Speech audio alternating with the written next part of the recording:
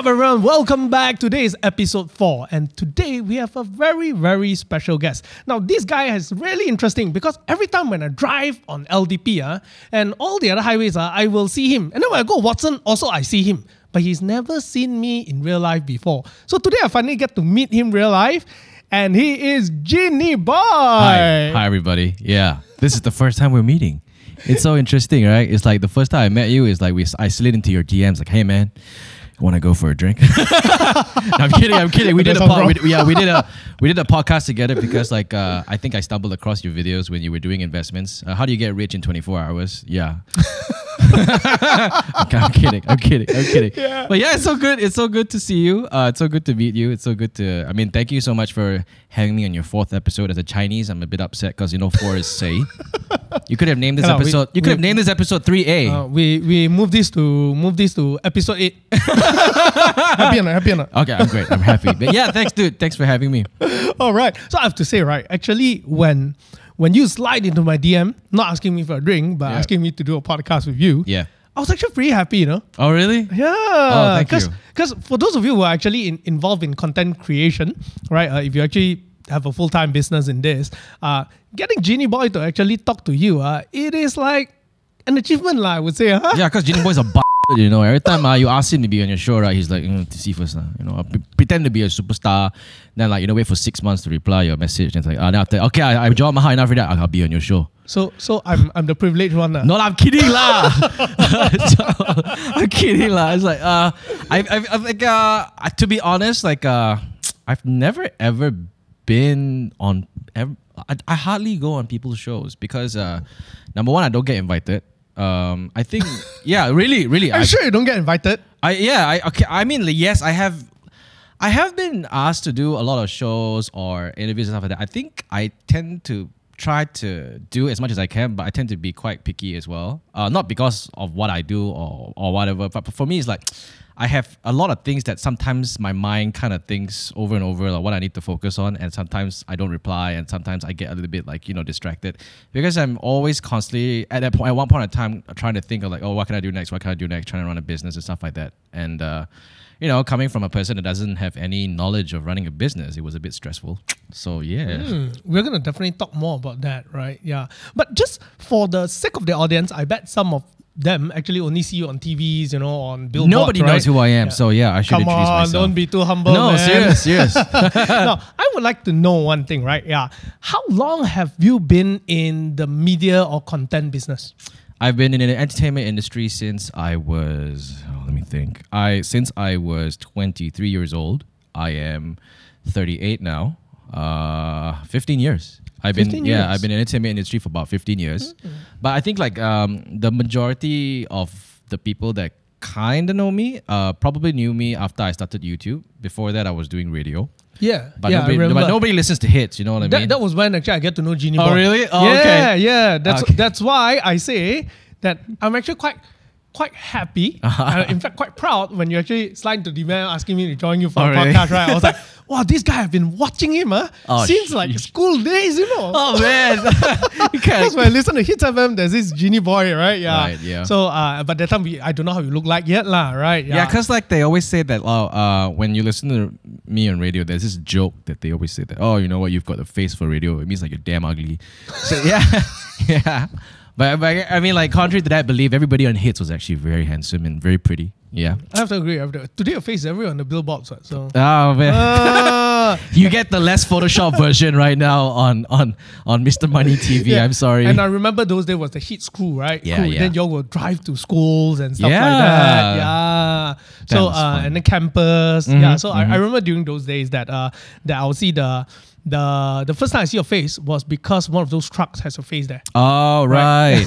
Oh, man. Yeah. Then after that, I start seeing you on YouTube. Yeah. Yeah. And so actually, just to talk a little bit, right, about this part, from how was the journey like? Because we all know you like right now. You're that famous guy, that popular guy, one of the, that content creator that's on Malaysia YouTube scene, one of the biggest YouTubers in the market, right? Now, but how was it like from a transition from DJ to film? Yeah. What happened?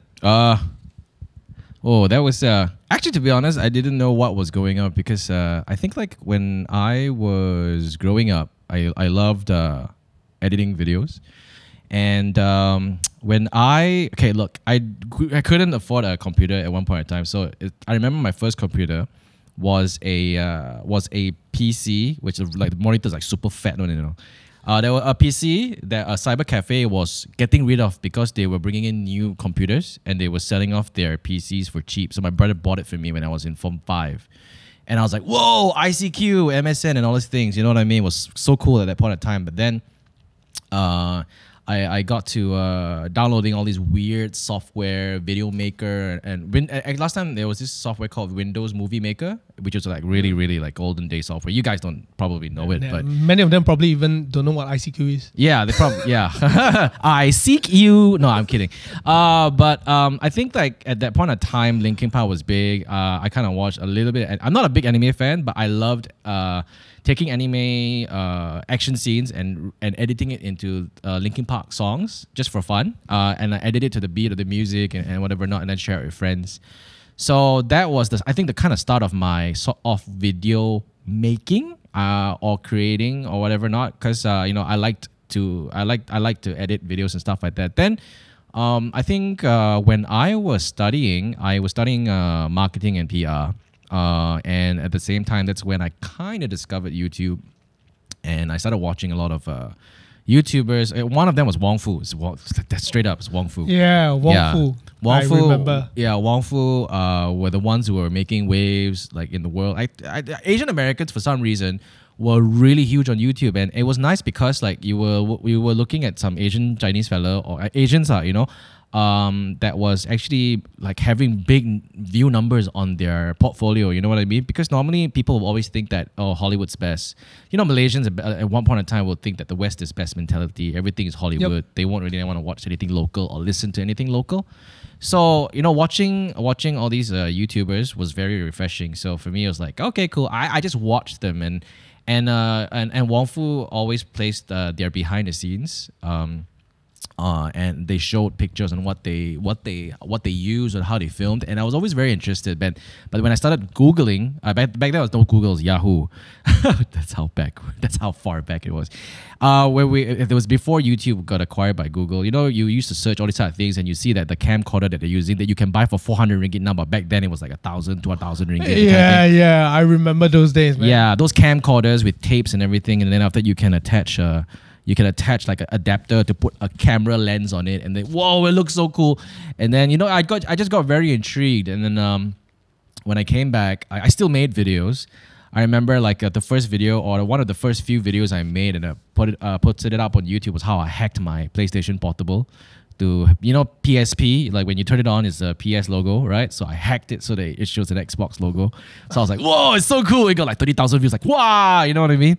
And I think like I got a job on Astro, as a marketing exec. I wasn't doing radio yet, and from there I met Smash Pop, Jason Go, and he introduced me to the world of DSLR photography, and I was like, oh wow, that's insane. That's how pictures are, like subject, sharp background blur, that kind of thing. So I saw the camera that he was using. He was using a Sony Alpha at that point in time. And I was like, oh, I want a Sony Alpha. So I saved up money and I bought like a Sony Alpha 100, which was a second-hand market. I got it for like maybe 2,000 ringgit, and I got like a $600 lens, a 50mm, and I started shooting pictures. And I did a lot of photography. I even tried to make like I did the side hustle. I tried to do wedding photography. I tried to do like event photography to earn money. Like pay me $400, I take pictures of you. You know what I mean? And from there, when everything changed when Nikon announced the D300S, which allowed you to film video. It's nowhere close to what we have now, but it's just like you can shoot video. You cannot adjust the shutter speed. You cannot everything's automatic. But the fact that you can have your subject being sharp and the background being blurred, it's like wow, movie. You know what I mean? So I got that, and I started making like funny films. Then I started doing like my friends' pre-wedding videos just for fun. I mean, it's nothing like what you see, like how those people like, wow, come down, like slow motion, whatever not. This one is just literally capturing moments and editing them to music. And then And in the process, I was actually already working for radio, and I think like I kind of saw, again, I'm a very big fan of Wong Fu. I saw what they did, and then one day I was like, hey man, I kind of want to try and make a film. So I wrote a film. It's called Ah Wing, Malaysia's #1 salesman, and then decided to film it. And then it was like supposed to be a one-off project. Then I uploaded it on YouTube, and all of a sudden, like, oh, first day 5,000 views. Okay, whoa, that's a lot of views. It's like, whoa, And then after that, I was like, okay, cool. I kind of like hit my milestone. And after that, I woke up the next morning, I was like, oh, 50,000 views. I was like, oh, okay. Yeah. And then after that, like, the first week, 500,000 views. I was like, oh, okay. Then, all of a sudden, like, all right, man, I'm making money. I'm a YouTuber now, where all the sponsors, where all the cash like flowing in. I think it was complete silence. So I guess that's how I didn't jump to YouTube straight away. I think I was still with radio for a while. They moved me up to the morning show. And I think I worked for the morning show for about 2.5 years, almost 3. And I decided that the morning show wasn't for me. And I said that, okay, since my YouTube channel was kind of like growing, I was like, okay, yeah, there were already some brand deals that I was doing, not great, but I felt that if I left radio, I could kind of maybe focus into YouTube and maybe make it into a business or something like that. So it's just more of like a leap of faith. And then when I left, I never looked back, and I am where I am here now because of like the journey that I've been doing for the past like 10 years. And I think one thing that, as you share this, I still recall when that particular video went viral. Yeah. It was the first time that you see something Malaysian going viral, right? Yeah. Yeah. It was something very new. Yes. Because I remember watching that video. Although I can't really remember the content, but when you said Ah Wing, the best, I was Yes. like, oh yeah, it strikes a chord, right? Yeah. Because during those days, it was like, the first Malaysian who actually achieved virality. Yeah. And that time we won't even use the word viral because Yeah. that word wasn't even existing yet. Viral means you're sick. No, but I recall at the point, right, because I was still young, I was still schooling, right, still in my university days. I tend to have this idea at the point where I look at it and like, wow, the guy's so lucky, that one video. Yeah. But now as you share this, then it makes me realize that there were a lot of effort that were being made prior to that. Oh yeah, yeah. A lot. And your journey in video was not that day when you just made that video, but years before that. Yeah, it took me 7 years to get 100,000 views. But my first 100,000 views wasn't Ah Wing, Malaysia's #1 salesman. It was a vlog that I did when Justin Bieber came to Malaysia.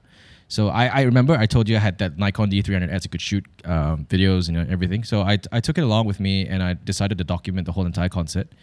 And Justin Bieber freaking tweeted my video, and I was like, whoa, it's like 600,000 in like less than 24 hours, and my inbox crashed.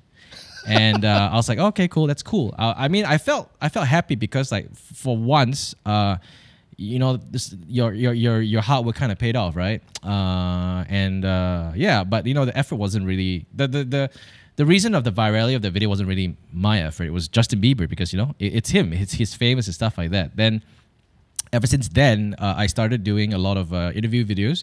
So when I used to work in radio, I used to interview a lot of celebrities, but we only did phoner interviews, but over the phone call. And even if we get to interview the celebrities one-to-one in person, we would just bring a tape recorder or like a digital tape recorder, and that's it. And we'll put it on the desk over there, and we'll ask you questions, record it, bring it back, play it on radio. So for me, it was like, hey, I'm already there with the celebrity, right? Like Lady Gaga or like John Legend. Can I just put a camera, in front there and just record while we're talking? And like when I asked that every time I went for an interview, everybody was just a bit like, oh, they've never gotten such a request before.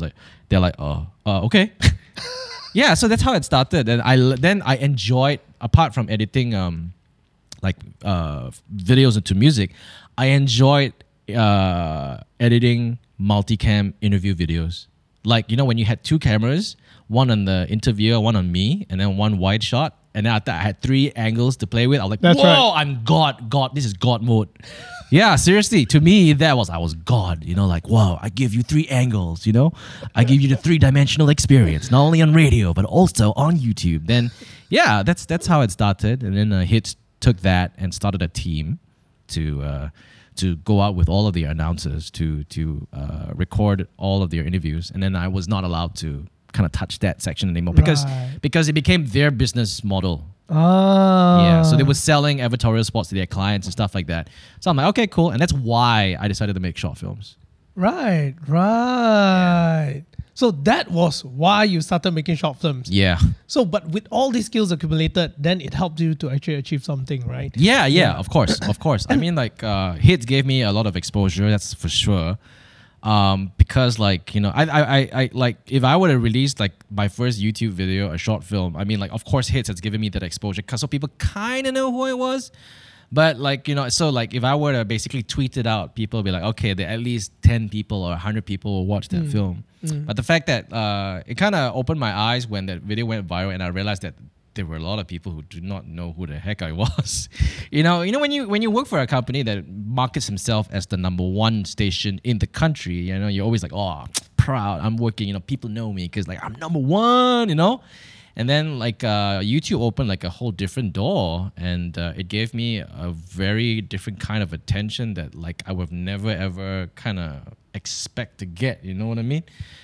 You know, you get people leaving letters in your in your post box, or coming up to you and say, "I like your work." Leaving letters in your post box. Yeah. And then of course the emails coming in saying that they love your work, and the emails coming in saying that you're Chinese, you suck, go back to your home country. Even that? Yeah, of course, yeah. And then, you know, hey, stop making fun of Chinese people. It's like, hey, and then one email came in, hey, you Singaporeans, don't make fun of us Malaysians, go to hell, you know, kind of thing. So you know, it was a lot of mixture of good, bad, and weird, you know. So for me, it's like, oh, cool, you know, that's cool, you know. But where's the money? You know what I mean? Like, yeah, I was like thinking like YouTubers around the world at that point of time, they looked like they were making a lot of money. They had big houses, nice cars and stuff. For me, it was like, Google wasn't monetizing their videos in Malaysia. They were ads, but the monetization does not come to you. It goes back to Google. That's right. Yeah, that time don't have the Google partners yet, right? No. Yeah, Google partners was a big thing for YouTubers at that point in time. Yeah. I still remember that time was still very early. So basically, it's just more like a hobby kind of thing, right? Yeah. Yeah, and then you're still gonna look for sponsorship. You're gonna be able to involve in sales and so on. Yes. Now, but before I go into the business side of things, right? I just want to get to know you a little bit even more as a person, right? Now, from in the past, someone who, you know, just another guy, and then today as who you're like the famous guy, right? What is the difference between the Jinnyboy last time, before people know him, and the Jinnyboy today? I think like the Jinnyboy back then like wanted a lot of things, and there were a lot of expectations to think like, you know, there were a lot of expectations thinking that, oh, the entertainment industry is like this, thinking that like you just need one big break and then you'll be set for life. The Jinnyboy today will tell you that, you know, if you want to be in the entertainment business, if you want to make this a career, that's a lot more than just thinking that popularity sells. Because yeah, popularity will get you somewhere, but if you don't have like a team behind you, or you don't have that mindset of how to monetize your current position, or your skill set, or your current popularity, then, you know, you won't make money. It's like a lot of people tend to think that just because you have the numbers to back up your popularity, you're going to be rich and famous and stuff like that. It's not always like that. I'm not saying that I'm super rich and I'm super famous right now, but like, you know, a lot of people tend to overlook a lot of things when it comes to like the lifestyle of the culture of the famous people that they see on YouTube. They always believe that, oh, you know, the minute you have numbers to validate your popularity, you know, it's you're sorted. It's not like that. Totally agree. Yeah. Yeah. Being in this business right now, yeah, totally agree. Yeah, exactly. Because people tend to think that the minute you have like, everybody thinks that you're gonna be like Psy. Oh, you got a video that's like 1 million to 2 million views, you're set for life. You're just like Gangnam Style. You don't realize that Psy had like 30, 40, 50, 60 people in his management trying to sell him everywhere, you know?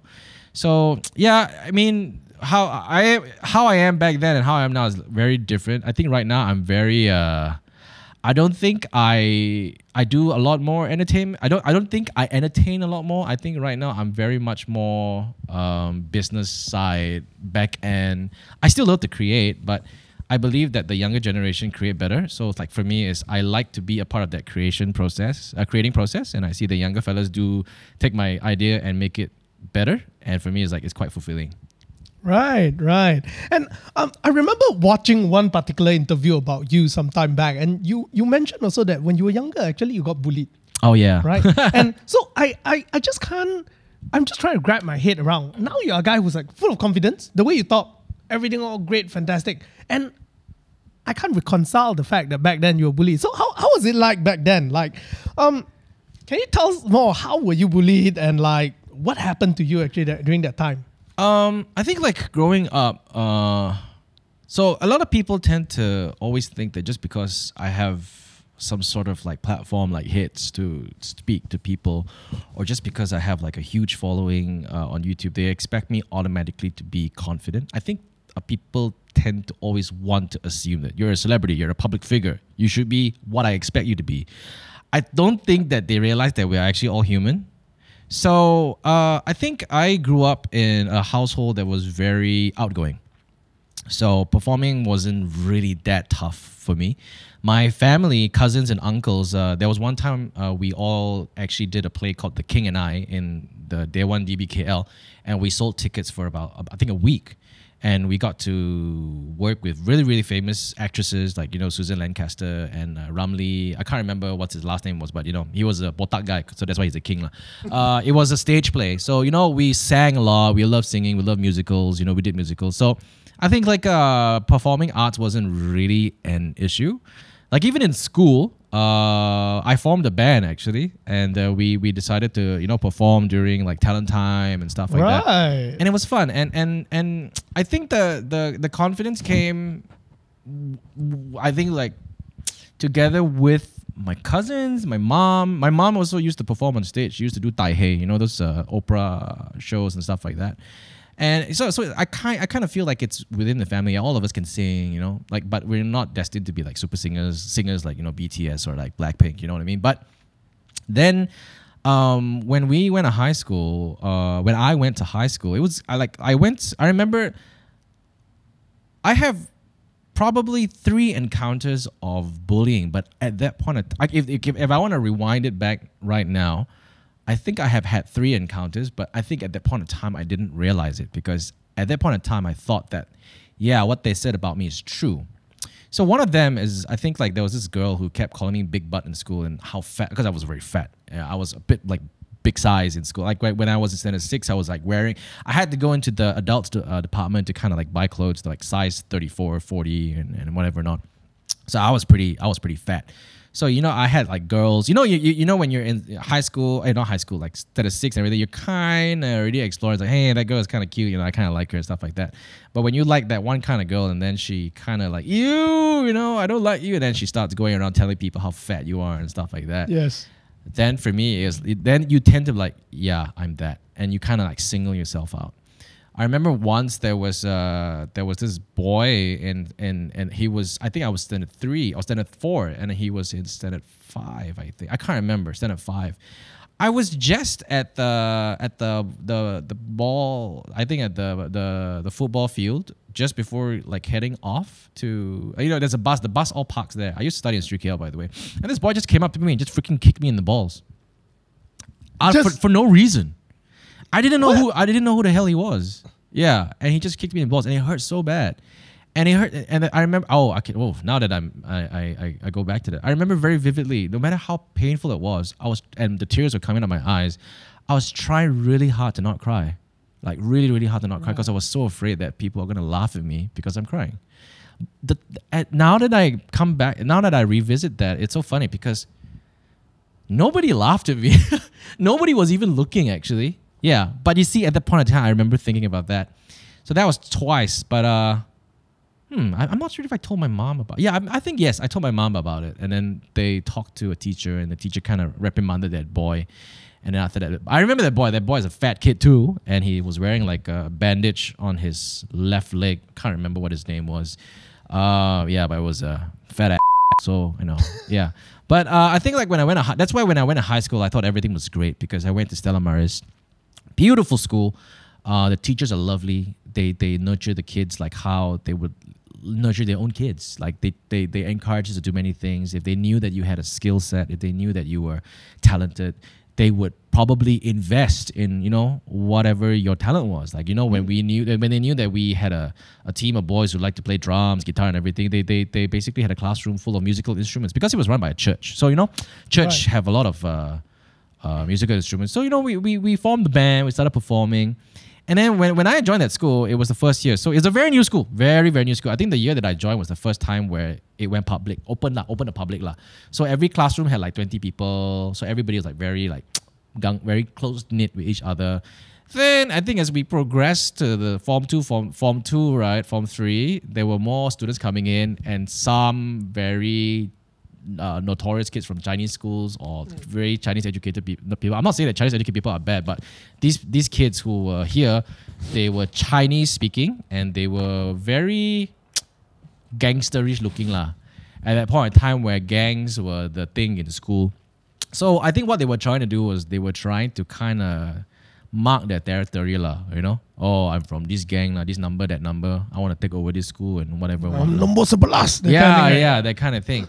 So what they did was they were actually going around really for no apparent reason, like bringing guys one by one up to the auditorium and slapping them and beating them. So I was one of them because for me it's like I was a performer. I used to sing in the band. So he brought me up and he said, the one guy, he comes and hey, I don't like you.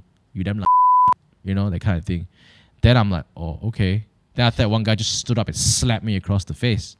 And I'm like, in front of everyone? Yeah, in front of their group there. And I was like, oh, what the hell just happened? I was still in shock at that point in time. I was like, oh, okay. And then he said, don't make me see your face here in this auditorium, otherwise I'll freaking slap you again, stuff like that. And I'm like, oh, okay.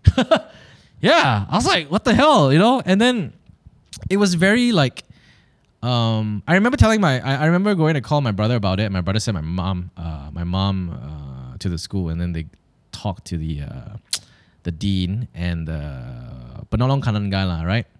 But the thing is, it's so funny because that didn't solve the problem. Because I know that your parents got involved, and normally when you have problems like that, when you get your parents involved, everybody be like, "Hey, mommy's boy," that kind of thing. But I don't think I felt that at the point of time. I was just disappointed because I wanted revenge. I wanted those guys to be slapped back or whacked back, you know what I mean? Not by me, but by somebody else, So yeah, that's pretty much in the nutshell how we got into it. But it may sound like it was just a slap, right? It was just a slap. But because of that, the whole group of us that kind of got threatened or tormented by these people was so easily manipulated by other people. Say, hey, you want protection? One guy comes up to us and say, you want protection? Join my gang. And then he told us that, oh, you all have to pay like $35 or $38 every month. And then it's so stupid. Now that I look back at it, it's like, well, people with the biggest fear or people who are afraid are the easiest people to manipulate, right? And this guy just comes like, oh, I want you to meet my taiko. And there's one guy sitting there, whatever now, with a school bag, with his shirt tucked out, spoken Chinese. And I'm like, I don't understand a word of Chinese. So he's like, okay, well, he's speaking very deep, poetic Chinese. Yeah, it's like it's like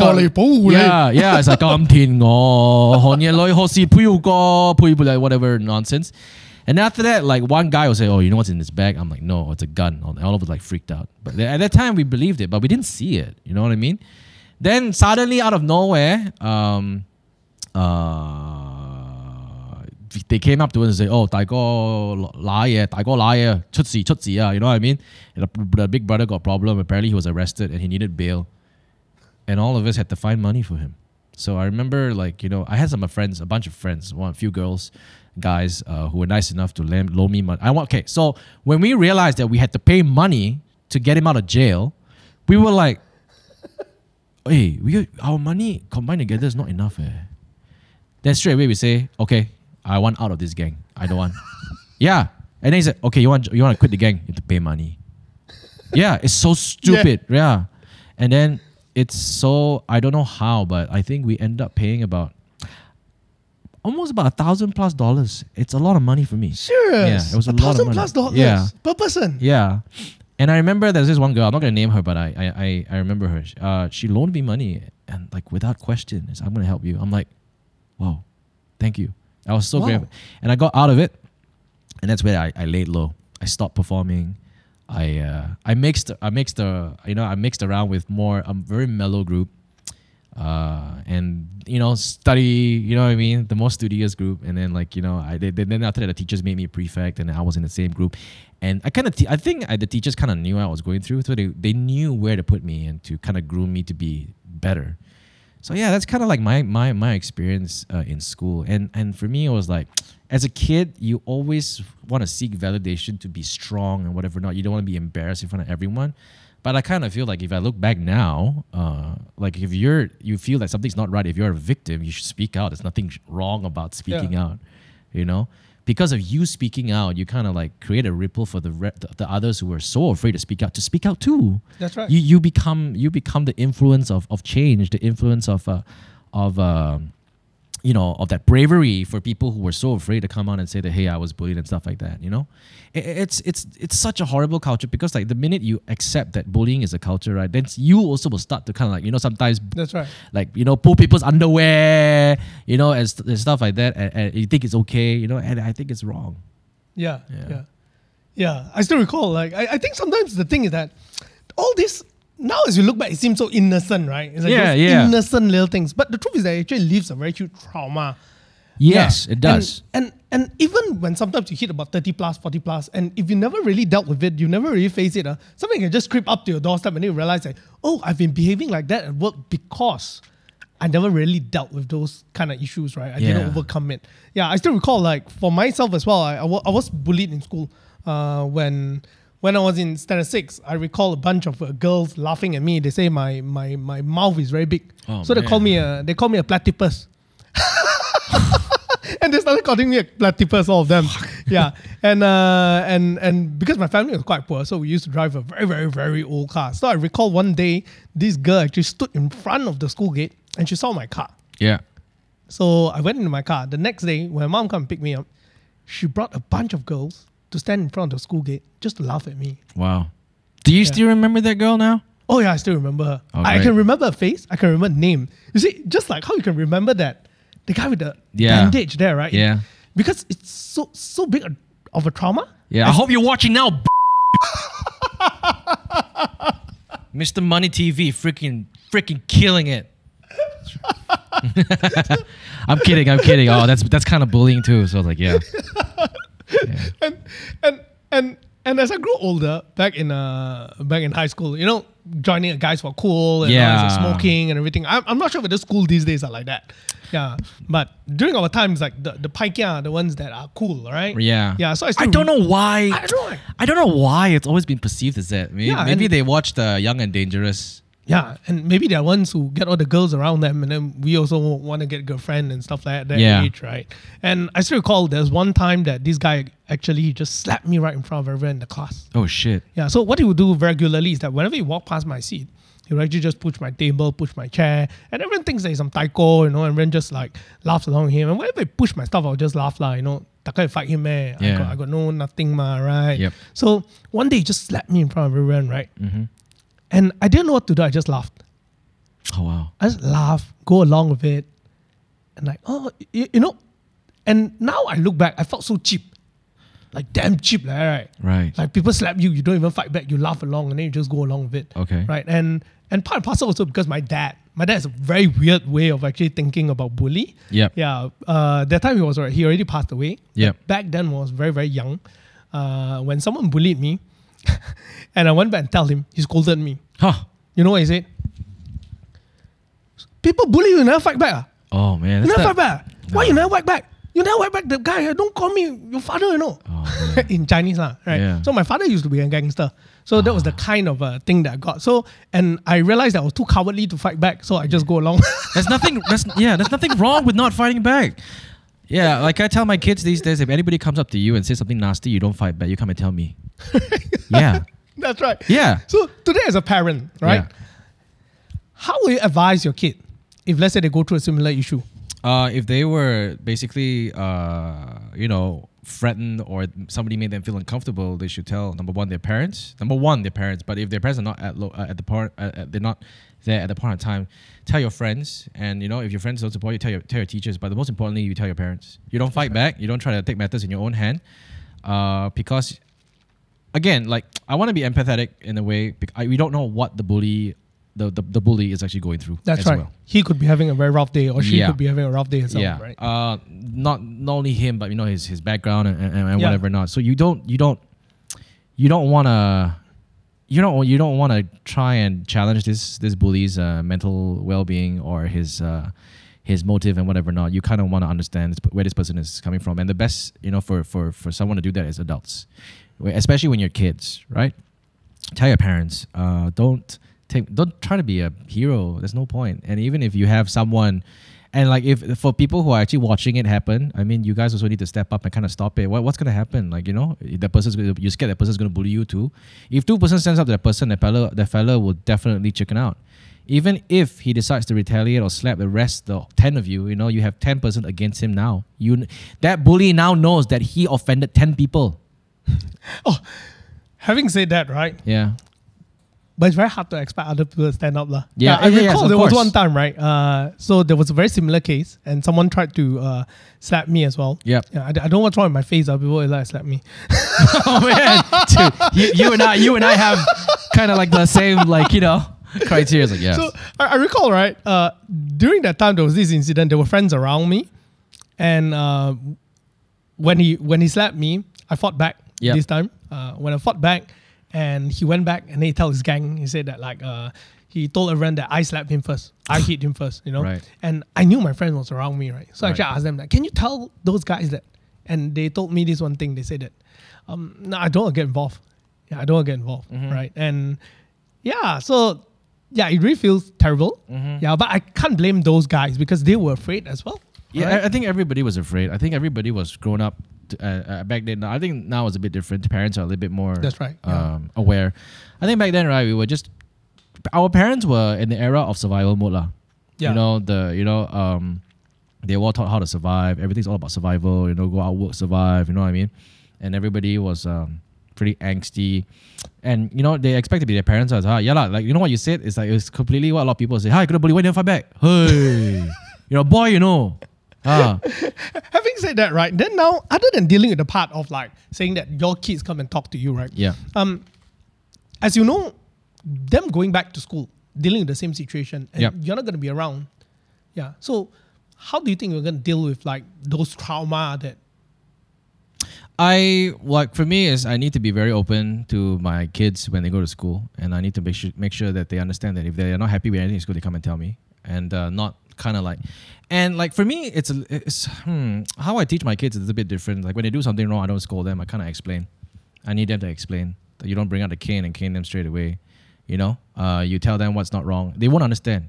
Like even if if they kind of want to play your phone and then they said that no, I don't want to play a phone. And you said no, why not? And then they are smart enough to say like, why are you, daddy, using the phone so much, that kind of thing, and why I can't use it. So I feel that kids these days, you need to kind of educate them. You have so much of resources to educate them, and I mean, like, look, there's so many ways for you to show them how they can be open with you. How you need to have this really. I feel that you need this big trust with you and your kids. I'm very lucky because I run my own business, so I spend a lot of time with my kids. Because we work from home. Whenever. And we try to spend the most time with our kids, so we see them growing up. We teach them a lot, because for me, at a very young age, I was already in school, and my mom was working. She was trying to work like 3 jobs to kind of make sure that I get through school, right? And so I kind of like my mom was I probably I'm close to my mom, but like my mom is like, okay, I don't see you in the morning because my mom's a teacher, so that means like 6 a.m. before 6 a.m. she's leave to go to school already. Then, by the time I wake up 6:30 to go to school, I'm like, oh, already there lah. There'll be a cup of Milo, and there'll be like, there'll be a cup of Milo with the saucer covering the cup, so that it will still stay hot. I'm not sure what the logic was, but every time I drink, it's not cold anymore. It's not hot anymore. So yeah, I like, for me, it's like I feel parents should be very, very transparent with their kids. They should understand what their kids are consuming. They should, even if it's bad, you need to explain to them why it's bad. Like for me, there are some cartoons that I don't agree with on YouTube, and I'll tell them that. And my wife will tell them, oh, mommy doesn't like this cartoon because it teaches you bad things. And then they will understand. Yeah. Yeah. Yeah. Agree. Yeah. I think one thing as well, like I did learn as a parent these days, right? I kind of I keep telling my wife, one of the things that I'm going to send my kid to do is actually jujitsu. Oh, well, yeah.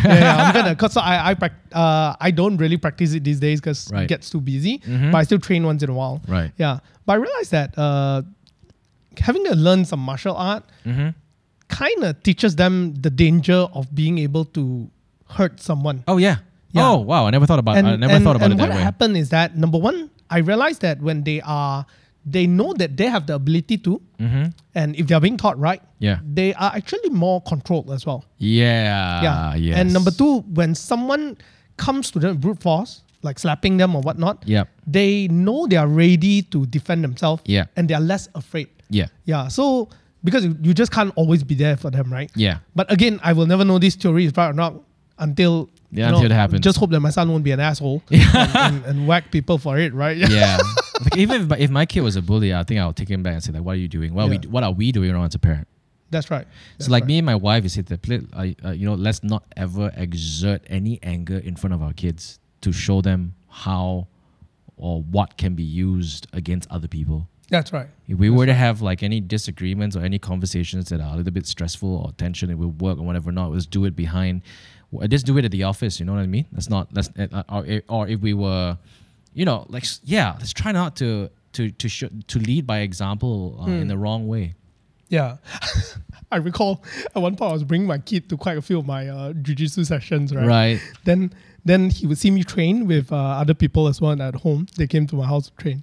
And then at one point he thought that those moves were all normal. And he started doing it to his cousin. Oh, man. I was like, no, Samuel. Man. You can only do it when there's a mat and when the person is wearing that, okay? If you now that you mentioned that, I used to do it. I used to watch WWE or WWF, what they call it. Yeah, like the rock bottom, everything. Used to do that. And my friends, That's right. man. Yeah. So no, I think we went a little bit far. I got a lot of questions I want to ask you, but as a parent, that got me really, really interested. Yeah. So that's why we went a little bit off.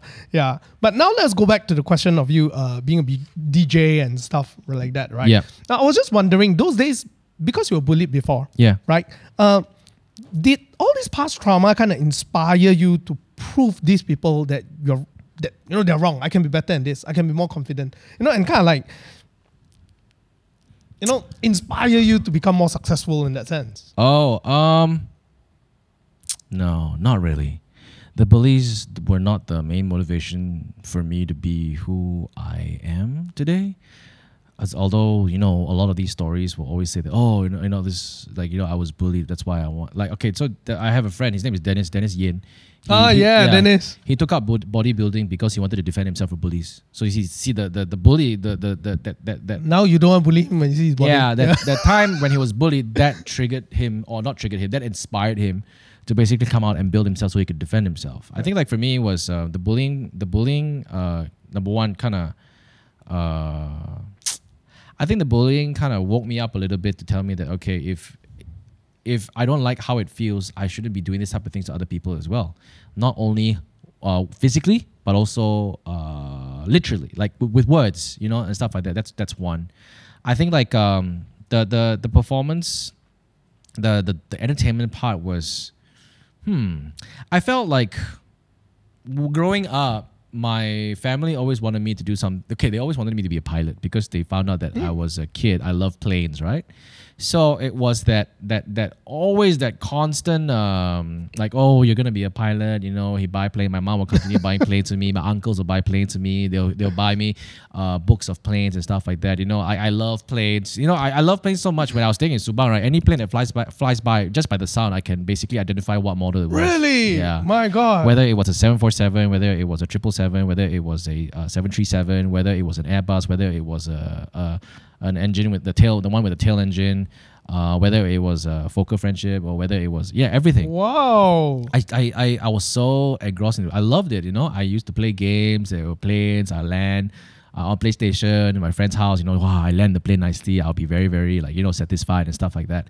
And then when I tried to apply for this cadet thing for Malaysia Airlines, I didn't get any. I was really upset. And I guess when you in your whole entire life, right, you've really prepared yourself mentally that I want to be a pilot, then you don't get it, and then you kind of don't have you were never taught to have a backup plan, Right. So it was very, it's not depressing lah. It wasn't depressing lah. For me, it was like, number one, at that point of time I was very I accepted the outcome because number one, I wasn't really great at my studies. So it's like, okay lah, if I didn't get the call, it's expected lah because I didn't put enough effort to do my studies. So for me, it has. I think mature enough to come to terms with like, yep, I didn't work hard enough to be able to be chosen, to be sponsored into these cadet groups and stuff like that. And then after that, they wanted me to study like like a pre-U sciences and do aeronautical engineering and stuff like that. So I got into that pre-U. I remember it was Canadian CPU, Canadian pre-U in Taylor's, and after like doing all these sciences subjects and stuff, I hated it. I hated numbers lah, whatever it is lah. I can do maths, but I can count money, but when you ask me to do all these abbreviations and this and that, blah blah blah, whatever, so algebra, I was like, shit, man. So I kind of like told them I didn't want to do it anymore, and then they kind of like, okay, what do you want to do? Okay, I do business, I do marketing lah. You know what I mean? They're like, that's like it's like as if like they kind of like never mind, just fall back to marketing lah. Marketing confirm you cannot fail lah. If you fail marketing, then you're useless lah. Yeah, they gave me that impression. So all the while I was basically, everything was kind of like decided for me. So I went to this course called the Chartered Institute of Marketing, which was the worst course ever because they were really, really bad. Seriously, because like I think that course closed down after, I don't know, 4 years because the lecturers over there, they were teaching you shortcuts. They were not teaching you, they were teaching you shortcut ways to pass. And then I remember we were doing one exam, right? And then it was 100% failure. Got such thing on 100% failures. 100% failure. Yeah, 100% failures, the finals, because the papers were marked by... They were marked by, okay, I would say 99% failures. They were marked by UK or something like that. Because apparently there was an option for you to either do 50%, what's the word? Assignment and 50% exam. Or you can go 100% exam. That kind of thing. Okay. Yeah. So that means your end of year final result will be based on 50% assignment and 50% theory lah. Okay. Right? So if you don't want to do assignment, you can go 100% theory. So that's what all of us were ready to do. But this lecturer forgot to submit and tell the institute that all of us want to do 100% theory. So in their minds, in the invigilator's mind, all these people did not submit assignments. So failed. God. Yeah. So I remember that was when I took it upon myself and really made my own decision to understand what I want to do. So I went to do pre-U first. And I did the pre-university year. And I realized that, okay, cool. I kind of like sales and marketing. And I enjoyed, I remember when we were young, we were performers, so I loved public speaking. And then I kind of like, got into marketing and PR. And yeah, I think for the first time I felt really good because also at the time when I was studying in college, I was also side hustling, working with an event company that handled concerts. I remember the first concert that I was brought to go and kind of work and put up posters and like climb up and install the lights and whatever not was Alan Tam and Hacken Lee. And I saw all of them like, performing and rehearsing on stage. I was like, oh wow, that's a Hong Kong celebrity, you know what I mean? And I saw this guy with a huge ass camera with a long lens taking pictures of them. I was like, wow, uncle, how much that camera? Oh, this camera can buy car. Then I saw the pictures of it and I was like, wow, the pictures were so nice. The lights were like, wow, so vivid, they were like, all these whatever follow spotlights were all in the background. It looked amazing. That's what got me very interested in the cameras. Right. Yeah. So basically, this whole from pilot to choosing your own career, and this is something that motivated you to actually do well. Is that? Yes, it is. Yes, it did. Because I think at that point in time, I knew what I was capable of and what I enjoyed studying and what I needed in order to really excel in the subject. I needed a lecturer who would really invest their time in me. And I needed I needed a group of friends who were probably studying at the same pace as me, so that we all can kind of help each other out. So I figured that out when I went to Metropolitan College, and I made some really great friends over there. And the lecturers, I even got a high distinction for marketing law. Yeah, and I used to fail accounts in high school. I got a high distinction for accounts. I remember bringing that result, and I went back to my school. Her name is Miss Lung. Hey, Miss Lung, look, I passed accounts. She's like, really or not? Because I was the guy that sleeps in class during accounts, right? So I was like, yeah, that felt actually that point of time really felt really great. I felt like I kind of held. It felt right because I felt like I had control of what I wanted to do. But at the same time, I knew that I fucked up so bad because, like, you know, I failed in that previous university, college, and you know, it costed my mom a lot of money. My mom's not a person that had a lot of money. I may have gone to Street KL, but Street KL last year 1 year is 3,000 ringgit. Now it's different, you know. Right. The Street KL was just open. I think like we were like one of the first few pioneering batch students. So yeah, so I think it felt great. And then I think I remember one time I had to go at 1 year. I had to go to Perth, Australia, and my mom couldn't afford to send me to Australia. And then, like, you know, I didn't know about this, but I think she had to borrow money from her sister to send me to Australia. And I was like, oh, okay. And that's where I was like thinking to myself, like, are we really that financially incapable? You know what I mean? Because, you know, parents, no matter how broke they are, right, they would never tell their kids. They would just tell their kids, yeah, we're fine, we're okay. You know, and my mom actually did a good job in making me feel like we lived a very happy, content life. And you know, not until I realized that when I came out to work and realized that my mom was actually earning really little, and that's why I questioned her, how the hell do you bring up like 2 kids? And my mom was a single parent. I lost my dad when I was 1. And yeah, like, how the hell do you do it, you know? Yeah, it's quite amazing, right? How our moms can actually do it. So, you know, I knew that she was doing tuition classes. After she finishes her school, she will give like tuition classes until like 7, 8 o'clock. And I'm like, wow, that's insane. Wow. Yeah.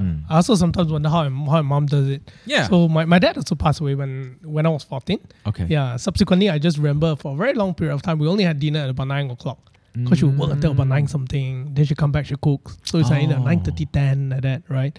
Yeah. And sometimes I'm really, really very amazed that how she can I remember that it. my mom would come in and eat, and now she'll go back out. Say, hey, be careful. She'll go out for an hour and then come back. Yeah. She was going out to give tuition classes. Then after that, she started giving tuition classes downstairs in my house. Yeah, I remember that. Dang. No, having said that, right? Now you're all that successful and everything all. Yeah, what are some of the biggest misconceptions that people have about you? I was born in a silver spoon in my mouth. They thought I was rich to begin with. A lot of people. But what are the biggest misconceptions? I don't know, man. I tend to biggest misconception. I at one point in time, I kind of used to Google myself. Like when we first started, just to see what people were saying, and I stopped because, you know, there were people who were supporting, but, you know, it's always sometimes when you go through and you have like 1 or 2 bad comments, it kind of sticks with you. Yeah. Even though if it's not true, like, you know, this content sucks. You know, you call this kind of content, you know, blah blah blah blah blah blah. And, misconceptions. I don't know. Some people might think that I'm really short, but I'm tall. Some people might think that I'm really. I mean, born with a silver spoon in my mouth. Some people may think, you know, I got a lot of girlfriends, but no. Yeah, I don't know. I don't think I have any very big encounters with people really being like, you know, having this big misconceptions. I think like if there's one, everybody thinks like I'm a very cocky, arrogant. You know what I mean? That's the biggest misconception, because every time people tend to talk to me, after that they'll be like, hey, I want to tell you something. When the first time I met you, I thought you damn arrogant. I thought you like, wow, Mr. Know-All, think you damn great and stuff like that. It's like, yeah. And I'm like, oh, okay. At first, that's one of the big misconceptions. Yeah, I think even for myself, when I just came into this industry, right? Yeah. Then it's just very new, you know, then I talk to people, different kind of people. Then I start talking about different content creators. So I say, hey, how's Jinnyboy like as a person? And they say, hey, I think I heard he a bit action man, you know. Then after I was thinking, oh, I haven't met him before, so I don't know lah, huh? Yeah. But for me, myself, I think other people also thinks I'm like that. Yeah. Yeah. So then when you first talked to me, right, I was like, no, he's not perfectly fine. Very okay. I think when I got like actually initially when I first started YouTubing or even hits or whatever not, when people come up to me, hey, you know what? I hear that people say that you're quite. It kind of affected me a lot because I knew I wasn't. So it's like then I tried really hard to please everyone. You know, like everybody I see, I try to be overly friendly and whatever. No, then I realized that that's not me. You know, I become this like weird person, like, oh hi, you know what I mean, can I help you? I be overly hospitable. I try so hard to please. Then I came to realize that why am I trying so hard to please everybody but myself? Yeah. Then I completely didn't give a shit. So having said this, right, I think this is out of my script, you know, and I think that but it's a question worth asking. Yeah. How do you deal with all these negative comments and all the haters? Because being a content creator, right, like you say, Yeah. just turn on the comments. Yeah. You got a bunch of either good comment or bad comments. I myself come to today, right? Sometimes I don't even bother reading comments anymore. Yeah. So, and you have been longer than me in this. Right. Right. You'll probably get people saying stuff like, oh, the guy is an idiot. You know, Yeah, I heard, or either like, oh, this content, like that also consider good. What kind of idea is this? Yeah. How do you deal with all this? I'm so sorry I have to say this, but you need to go through it to understand it. Really, I'm not lying, because like I run a talent agency and I work with a lot of talents, and some of them have go through some of these problems, and I just tell them, don't worry, you know, don't worry about this, don't worry about, but they still don't listen, and then I think a few years later they tend to realize that they don't care. I'm sorry to say this, like I know that like some people tend to expect an answer because you know they want to kind of like go through it immediately so it doesn't affect them. You need to go through it to understand, because the strongest person that could really bring you out of that mental state of like, you know, validating people is yourself. You are your biggest enemy. You are your biggest validation. You know, you will, you know, whether or not this person says something about you, the only person that would choose to agree or to disagree is yourself. Are you gonna allow someone to come and tell you, hey, you're quite lah? Even when you think that you're not, but are you going to agree with the person? If you think that you're not, then yeah, just go on thinking that you're not, right? And then like you can see that you will be able to see the results. If you are really an arrogant person, then in the long run, no one's going to be working with you. That's right. That's right. No one's going to be friends with you. Like for me, it's like, how many friends, like I remember like when you're young, right, in high school, the more friends I have, the more validation it means that, oh, I'm a nice guy. Everybody likes me, right? But like when you come to my age, like I hardly hang out with more than like 10 people. Yeah. Do you realize that as you grow older, as you actually, in fact, as you do better and better in your business, yeah, you tend to pick your friends even more carefully. Of course, yes. Very, very carefully. Yeah. Who you are 5 years ago is not who you are today. You change, you grow. Even if you advance or go worse, you are not the same person as you were 5 years ago. Everybody's different. So everybody should not kind of judge you for who you were 5 years ago today. And like, yeah, again, back to that answer that you were asking for, like, how do you deal with all these hate comments? You need to go through it to understand it, because you will have that gut feeling to know that, okay, these are the things that don't matter. And after a while, you will like, you know, not think about it anymore. Yeah, that's right. Yeah, for me, I recall when I put up a YouTube video, right? There was one time I tried doing vlog. So aside from like financial stuff, I tried to put out a vlog. And I remember my second episode. When I put it up, I forgot when I didn't export the sound. Oh. Yeah, so when it went up, I just loaded. I just went and sleep because right. You know how it was when you first started. You have no team. Yeah. You do from morning to night, right? When everyone think that wow, YouTuber very like easy. You think like, oh, okay lah, should be okay lah, export, you know, because I exported it. Yeah, because you're like so tired already, right? The whole day, right? Yeah. Then the next day, someone left a comment there. Said, this is the worst quality video I've ever seen. How can you not export the sound together? You are shit. I will unsubscribe and right. Yeah, and it affected me quite bad at the start. Oh. Yeah, at the start it was quite bad. And then after a while, after one day, I just asked myself this question, like, look, if you're going to do this for a long time, you're going to get this more and more. Yeah. You just have to be able to choose what are you going to listen to, what are you going to not. Yeah, yeah. And no matter what you do, no matter how you think you are trying to help someone, no matter how good is your content, there will be that 10% who are keyboard warriors, yeah, who will just whack you like nobody's business, and no matter what you explain, they will never listen. Exactly. And so if you're going to let that drag you down, then you're not suitable for this. So that's what I told myself. Oh yes. Yeah. That's I wouldn't say that you're not suitable for it. I feel like when you mentioned that 10% are going to be keyboard warriors, and out of that 10%, I would say like maybe another like 5% are going to make sense. Yeah. They're going to say something that, oh yeah, okay, this guy's right. But it's great. It's good. At least some, I mean, you know what to work towards. You'll be able to, like, but you'll be able to choose what you want to listen to and what you don't want to listen to. Yeah. So I feel it's growth lah. At the end of the day, people tend to have egos. Everyone has egos, like especially when they're content creators and they create something that's huge, right? That became big. There will be some sort of ego attached to it. Be like, That's right. I know what I'm doing. You know what I mean? But after a while, you tend to be like, oh, okay, you know what? Actually, I can't be the only one. I can't be the only person that knows everything. You know, if it is, then like, why am I not like a billionaire?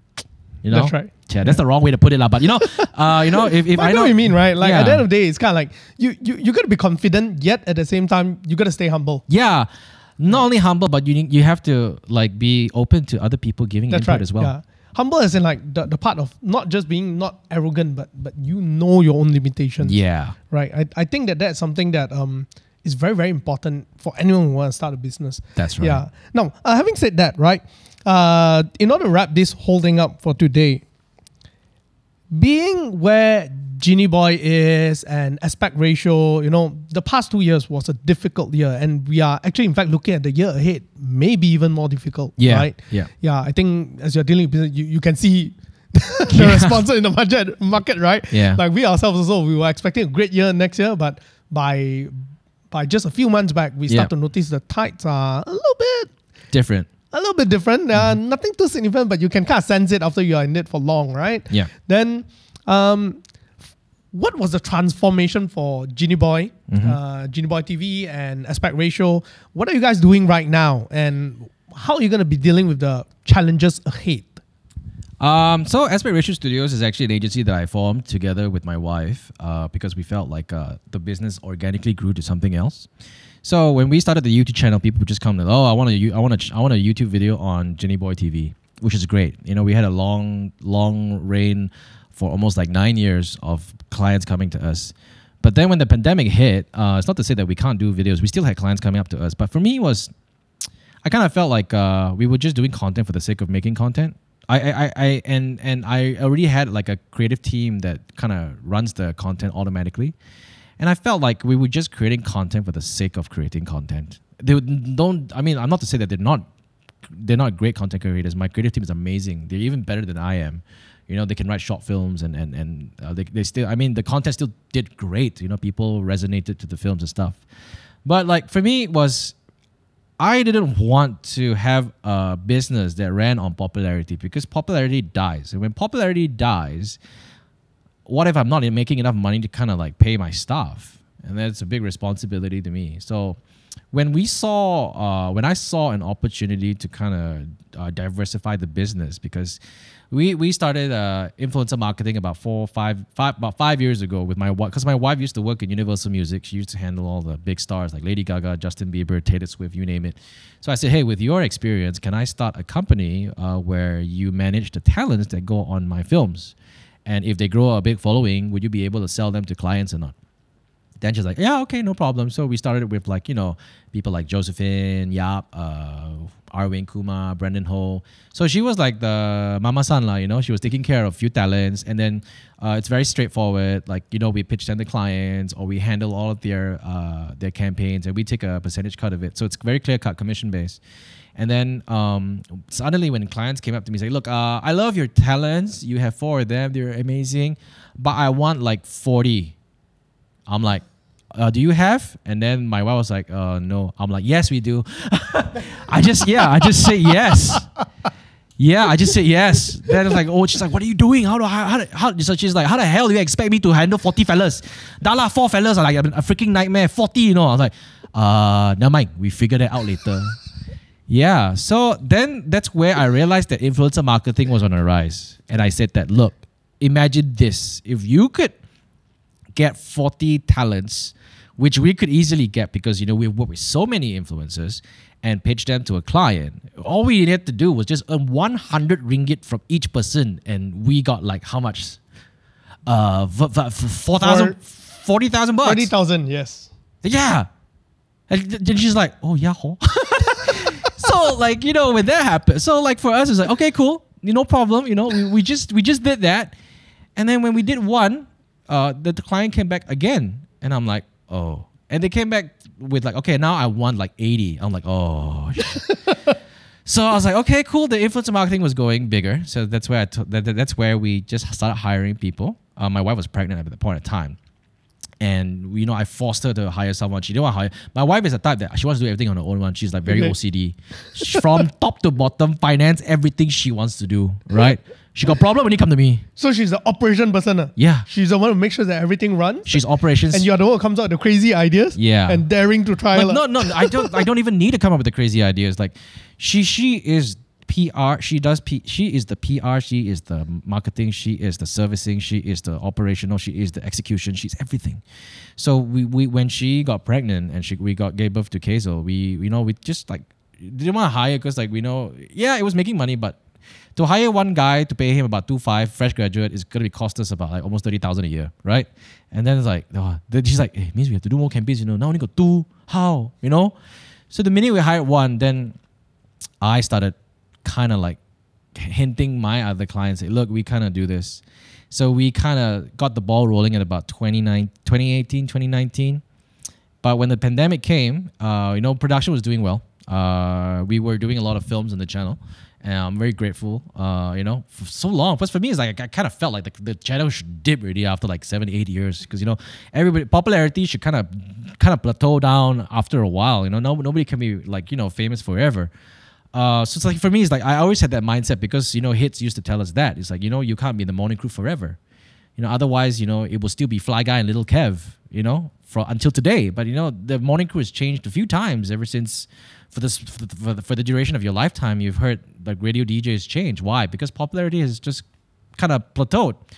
So came the pandemic when everything was kind of uncertain. Productions were all at halt. You cannot shoot anything and whatever not. And that's where I decided to say, like, I went to all of my clients and said, look, you guys have money to spend. Instead of spending it on one person like me to give you one video, how about you take the same budget and I give you 40 people to give you 40 different videos that you can repurpose on your platforms to basically market your products? And they said yes. So they transferred all of their marketing spend into influencer marketing. And that's where I started hiring. It's so funny because like this year when I went back to the office for the first time, there were some employees that I've not even met for a year. And that was the first time of me meeting them in person. We only talked face to face. Like we've talked to them on Zoom, but the cameras are not on because like shy, that kind of thing. And we just hustled. Like I knew that we were in survival mode. I knew that I was very stressed out because sales were declining for production, but we then put focus into the other side, and we realized that we came out of this without realizing that we kind of made it happen, and and that's where I decided to basically come out and say, look, I don't want to run a company under my name because it's like getting borderline cringy already. I mean, like some people have already said that I work so hard, but I work so hard to build the Jinnyboy name, but at the end the credit goes back to me. Some people have said that to me. And I'm like, okay, cool. I hear them. So let's create an agency that people can work in and, be like, equal. So they are the part of the process of building the agency. So it's to be honest, it was a part of the plan, but I didn't expect it to happen so fast, to be honest. It was just a great opportunity to transition into a service that people already know us for. Yes, it's Aspect Ratio Studios. Yes, it's basically run by Jinnyboy and his team. So at least in the process of creating that company, all the clients already know that, okay, my team is capable of doing this. Now that they're an agency, all right, we're not just the justification to their procurement, or we're not going to Jinnyboy just because he's Jinnyboy. We're going to him because he's a company and he gives a service. That's or whatever. Not. That's right. So it's a very natural progression. I love the progression. I enjoyed it. I think the team is amazing. I don't think I would have been able to pull anything off without the team. I just had the vision, but they had they executed it. And I felt that my team has taught me how to grow as a boss, because like sometimes as a boss, you tend to keep a lot of things from your employee. Even with what you charge clients, I cannot, this is PNC. I cannot tell them what we are, whatever not, because if I tell them right, they will then think that, I'm getting paid so little, I might as well come out and do stuff my own. But when you are transparent with your staff, right, they are all basically all in it to basically build the company together with you. And then, when they realize, and when we realize that everything is doing well, then you reward them and they're happy with it. Yeah, yeah, I totally agree. I think one thing about building a business and the challenges moving ahead, it's also it's a very different demographic that we are managing today, right? Compared to our parents' time, right? Yeah, it is. Yes, Yeah. it is very. I think the newer workforce actually appreciates transparency. Yeah. They appreciate the fact that you know their effort, and they want people to trust them as well. Yeah. Yeah, and that's something that we actually really put it in our workforce as well. We make sure everything is transparent from salary to jobs and everything all. Yes. And even like the fact that I just said, oh, we think next year is not going to be a good year. By now already we tell ourselves, maybe next year not going to be a good year. I constantly say this to my team, like, hey, recession is coming, whatever, not. But I think I'm actually really happy that despite the fact that we went through a pandemic for 2 years, all of them got a pay raise for 2 consecutive years. All of them got their bonuses, and we didn't have to cut down any workforce. We did have some people resign in the process of it because they had a different direction. But it's okay. It's part and parcel. But the fact that they stuck around made me wonder. Like sometimes I tend to doubt myself. I'm like, hey, why you all stick around, lah? Like this company is really good to work with, man. You know what I mean? Like you tend to you tend to ask that question. I ask that question all the time, and I doubt myself. So like the people like what are some of the misconceptions? Like Jinnyboy was very confident. He knows what he's doing. Sometimes I don't know what I'm doing. I doubt myself sometimes. Sometimes I seek validation or not validation, advice from my employees. To ask them, hey, what should I do? Yeah. I don't know everything. People tend to know that I know everything. All the site agencies, number one YouTuber, like you mentioned, top YouTuber stuff. They tend to think that I know everything. The question is, the answer to that is I don't. But I know that I'm passionate about making it work. So that's the difference. That's a very good one. I think we got a lot from Jinnyboy today, and it's really beneficial. I learned a lot from you as well. Now, but before we go, just one last one will be, what will be your advice to people who wants to go into a business, whether is it media or whatnot, just as a person, right? What are some advice that you want to give them, whether in terms of finding a partner, whether in terms of getting sales or surviving through this tough time? I think like when you go into a business, I can't really speak on behalf of the other industries like F&B because I have no experience in that. And this industry, I don't even know what industry I'm in. I guess it's media industry or the social media industry. True. Sometimes people ask me, also I'm a bit like, how to answer? Yeah, because like we've always followed the traditional formula for like almost like 50, 60, 70 years. All of us in social media changes everything in 10 years. It's ridiculous how fast everybody has to kind of like adapt to something that they've been so used to for the past few decades. So if you're going to run a business, this is just me, but it may be different from other people, but you need to basically learn how to make the business succeed and fail on your own first, I feel. You can get a part. Yes, I know some people say that, you partner up with people based on their expertise. So that you partner with, if you don't know how to do finance, you partner with a person who knows how to do finance. You don't know how to do operations, you partner with a person who do operations, right? So all you become partners. I have had partners in my businesses before, and there'll always be disagreements. And when it comes to disagreements, there'll always be money involved. And then you will have all these disagreements, but how mature are you to basically put aside business and friendship? Sometimes it's really tough to do that. So for me, I would say don't do business with friends, like your best friends, because at the end of the day, if you do business with friends, right? Yeah, it'll be great when things are doing well, but if things are kind of like not doing so well, then you start to be. It happened. I've seen it with my friends, my own friends. They do a business together. Wow, so good, best of friends doing business together, and then all of a sudden, like one person. You trust everyone because you're friends, and one person decided to kind of take advantage, and then so for me it's like, this is just me, but it doesn't apply to all businesses because some businesses require really specialized people to work, and that's where I leave it to you. If you're gonna start an airline like Tony Fernandez, obviously he can't do it himself, and obviously he need very specialized people. But if you're gonna start a small business, I feel you need to start small. Like I'll give you the social media marketing agency that I started. We started small. It started with my wife, right? She did everything from top to bottom. I assisted. I just both of us, I sat down and I advised her how to manage talents, how to charge, what is the media value and whatever not. And as we went, we know there are times where we knew that we charged a little bit too high, but there are times where we knew that we were charging a little bit too low. You know, what do we need to do? We need to gain trust from creators. We need to gain trust from clients. It's not just about the clients. You know, you are the person that both clients and creators need to trust. So you learn about all these type of things. You know, so you know the ins and outs. You know.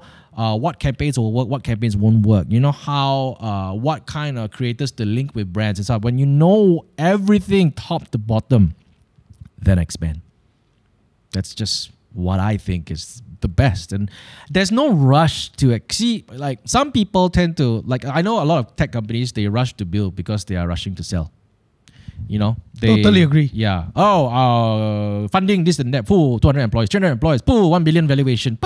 You know, public listed, boom, cash out, poof, you know, I'm rich, you know, put it into Luna, boom, you know, more 1 million became $10,000, you know what I mean? So I feel if you know what you're doing, if you think that the skill set that you have can turn into a business, I feel start small. There's no rush for you to expand because at the end of the day, don't tell me you want to get rich quick, right?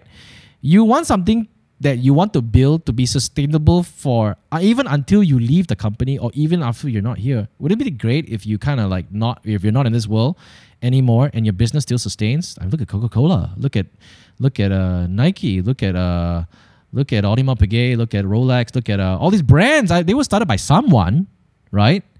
Like the founder of Rolex, I forgot his name, but you know, some fancy name. But you know, he started off getting parts from different places to basically build this watch, right? And then, then resell it as a brand Rolex. Then, you know, he started small and it became what it is today. And how long has it been around? I feel about 100, almost 100 years plus. That's right. So start small. And when you start small, you at a point of time, there'll come a point of time where you start small, you do everything on your own, right? You become some sort of like an expert in your own field. That's right. Right? And once you're an expert, then you kind of impart that knowledge to the people you hire. And when you impart the knowledge to the people you hire, they're going to bring value into what they think they could kind of bring value to your business. And this is your job to listen. And it's your job to give them a chance to basically prove to you that it works. If it works, then it's great. So even if you're an expert in your own field, don't think that people should run the business like how you should run the business. You should be very open to other expertise coming in to help elevate your business. If that person basically comes to your company and he wants a job with your company, you should be damn happy. You know, it's like, why would this person want to work with your company? Why don't you go and work for like the four accounting, what's it called again? Whatever. Big Four. The Big Four. Why don't you go and work for Nike? Why don't you go work for Adidas? Why don't you go work for like, you know, Google? They're coming to work for Aspect Ratio Studios, which is a Malaysian-made company. Why do they want to come and work for me? You could have just gone and worked for like, you know, Leo Burnett or whatever not, or even Shopee. It's even cooler there. You get bigger perks. But for someone to choose to work for your company proves that they kind of like something about your company and they agree with the vision of your company. That's right. So you need to always understand that. Yeah. So now you know why Jinnyboy is able to sustain his business as one of the top YouTubers until today. Oh man, yeah. There are a lot of YouTubers that are bigger than me now. A lot of people think that the YouTube business is very easy or it's just a YouTuber, but actually it goes way beyond that, right? At the end of the day, it's a business, right? And you got to be able to learn to run it like a business. And today we've learned a lot from you, and I personally, at least, has learned a lot from you. Yeah, you have so many years as a senior than me in this industry. Yeah, and it's just really amazing. I wish I can actually continue to. But I can see my staff telling me, hey, wait, time's up, more than that. You freaking wrap it up. You think airtime is cheap? So, yeah. Thank you very much, guys, for joining us today. And thank you very much, Jinny. Now, if you have any question, you can email us or either reach out to us in our Instagram or either our YouTube and Facebook. Now, if you'd love to see Jinnyboy again, do send us a DM so that I can convince him to come again. Yeah, you have like your comments. Yes. Please do not bring him back again. He talks so much about himself. It's so freaking annoying. I'm sure that's not gonna be the case, lah. All Thank you. Thank you very much, guys. See you.